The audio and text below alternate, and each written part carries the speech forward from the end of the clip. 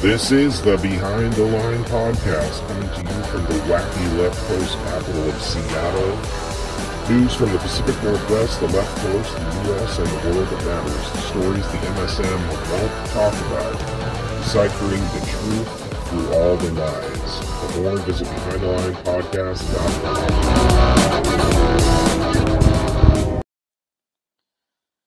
So I was going through some news sites the other day and came across a story about the military charging a guy who's getting out for equipment he left in Afghanistan.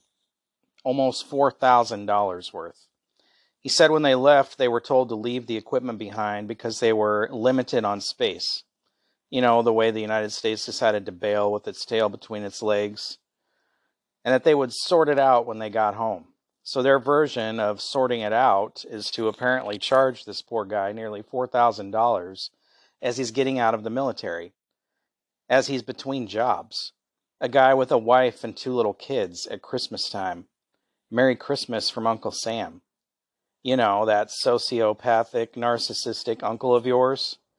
Apparently this is something that goes on quite often. I guess I could see if it's something negligent. But if he was told by his superiors to leave the equipment, then what is the malfunction here? Why is the Army incapable of keeping proper records, handling proper communication? It's absolutely crazy to me the Army would have the balls to charge individual soldiers for leaving gear behind in Afghanistan. The U.S. government, via its military branches, left $7 billion worth of equipment behind there. $7 billion. That's your taxpayer money, folks. All of which the Taliban has access to. Aircraft, UAVs, vehicles, munitions, including precision missiles, guns, and communications equipment. Some of which, no doubt, found its way to Hamas and they used when they invaded Israel on October 7th.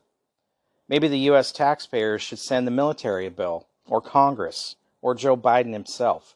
Seriously, what a bunch of idiots. Their response to all this was, it was only a sliver of that the U.S. owned and operated in Afghanistan. So it's okay to waste $7 billion of hardware, taxpayer money, because it's only a so-called sliver of what we got. This is the people in charge, folks. What kind of moronic statement is that? Could you imagine a private business operating this way, explaining this to its board of directors? How do you suppose that would go? No business could absorb a $7 billion loss, but we see this day in and day out with the government. Wildly huge deficits, running over budget for everything, printing whatever funds they need out of thin air. All the while, we as taxpayers and private business owners are held to this double standard. Pay up or go to jail. Pay up or lose everything you own. So, in some government official's mind, it's okay to charge some private nearly $4,000 for some bags and clothes and whatever else he left behind at the behest of his superiors before boarding a military flight. That's nearly 2 months of his salary. It seems like some kind of weird power trip to me. Does this seem absolutely moronic to you? Who knows how many soldiers they're pulling this little routine on? The sad thing is, nothing will be done about this. No one that matters, quote unquote, cares. These soldiers they are doing this to are just plain screwed. They're barely paid anything as it is, and now you're going to strip the meager pay they get. The Army wonders why enlistment is down. Seriously? Why would you join the military when you're going to be treated like this? When you're just going to be punished because leadership is inept, can't keep records, can't communicate, and does what the rest of our government does. Pass the buck. These young men and women who have served deserve to be compensated the little amount the government forks out to them and not have their pay docked with no recourse. They shouldn't pay the price for an incredibly irresponsible, wasteful government that will just do as it pleases without any accountability whatsoever.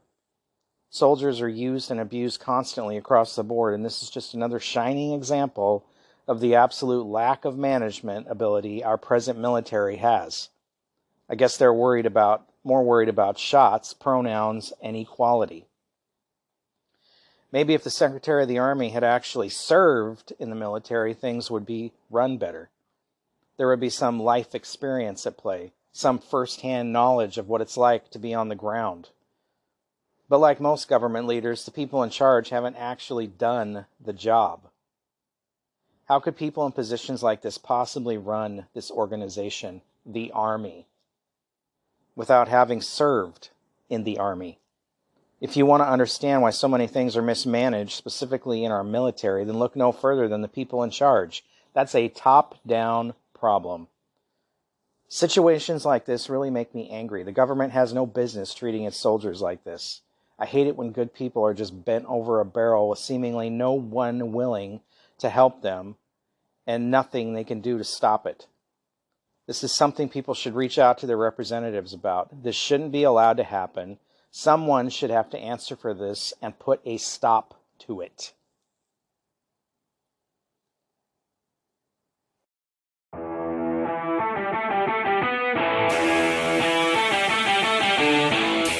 Thank you for listening to the Behind the Line podcast. If you like this broadcast, please like and share it. Please follow us on Facebook, Rumble, YouTube, Twitter, Truth Social, Telegram, Gab, Parler, and LinkedIn. You can find our podcast at BehindTheLinePodcast.com, NetNewsNetwork.net, and on Anchor, Spotify, Amazon Podcasts, Apple Podcasts, Google Podcasts, iHeartRadio, TuneIn, and anywhere podcasts can be found. Thank you for your support.